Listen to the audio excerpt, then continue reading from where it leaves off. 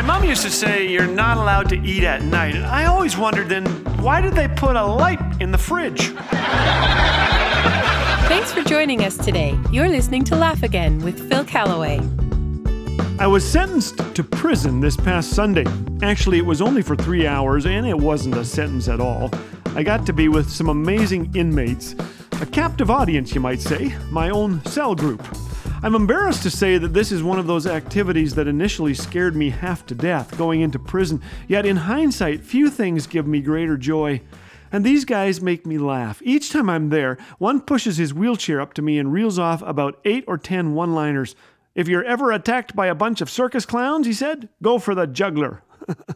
He was just getting started. Did you know that the world tongue twister champion just got arrested? Yeah, they're gonna give him a really tough sentence. I finally got that joke, and he was on to another. I woke up this morning and forgot what side the sun rises on, he said. Then it dawned on me. Isn't that amazing? I mean, how do you laugh when you've been locked up for 20 years and the next 20 don't look so bright either? I asked him, how can you be all right when everything's wrong? He pointed to the floor and his eyes misted over. This room, he said, referring to the chapel where I was about to speak, or shall I say, where these guys were about to speak to me. Just before Christmas, Brad, the prison chapel coordinator, asked my friend Gord to get a band together and play Christmas music. Brad leads a group of 10 dads who are learning how to be better husbands and fathers, how to hold each other accountable and be men of integrity. It's pretty normal stuff for a group of Christian guys, except that these men are all federal inmates.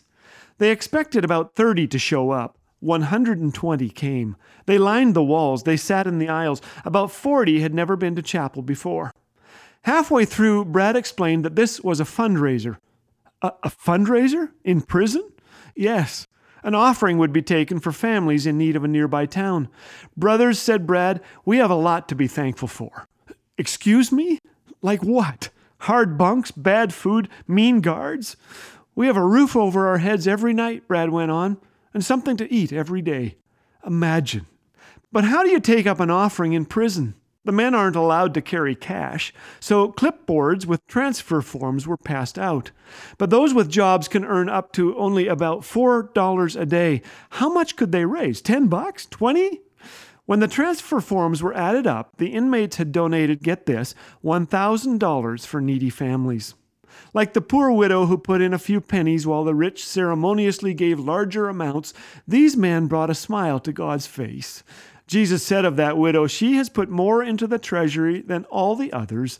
They gave out of their wealth, but she, out of her poverty, put in everything. My friend in the wheelchair made it clear, joy comes in looking beyond our situation, no matter how dark, how bleak, and somehow helping others. Holocaust survivor Viktor Frankl said, everything can be taken from a man, but the last of the human freedoms, to choose one's attitude in any given set of circumstances.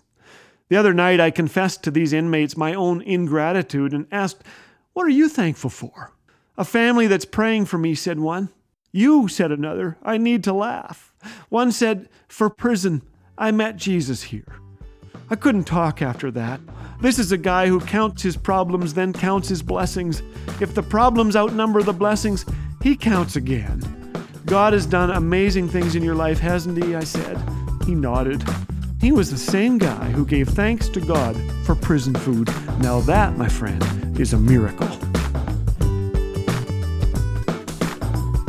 Monthly donations through the 1119 Fellowship provide a stable source of funds for the Laugh Again ministry, so it can continue to share the message of hope and joy to anyone who encounters this ministry on radio, podcast, Laugh Again TV, or by visiting the Laugh Again website. To become a monthly donor, visit laughagain.org. Laugh Again, truth bringing laughter to life.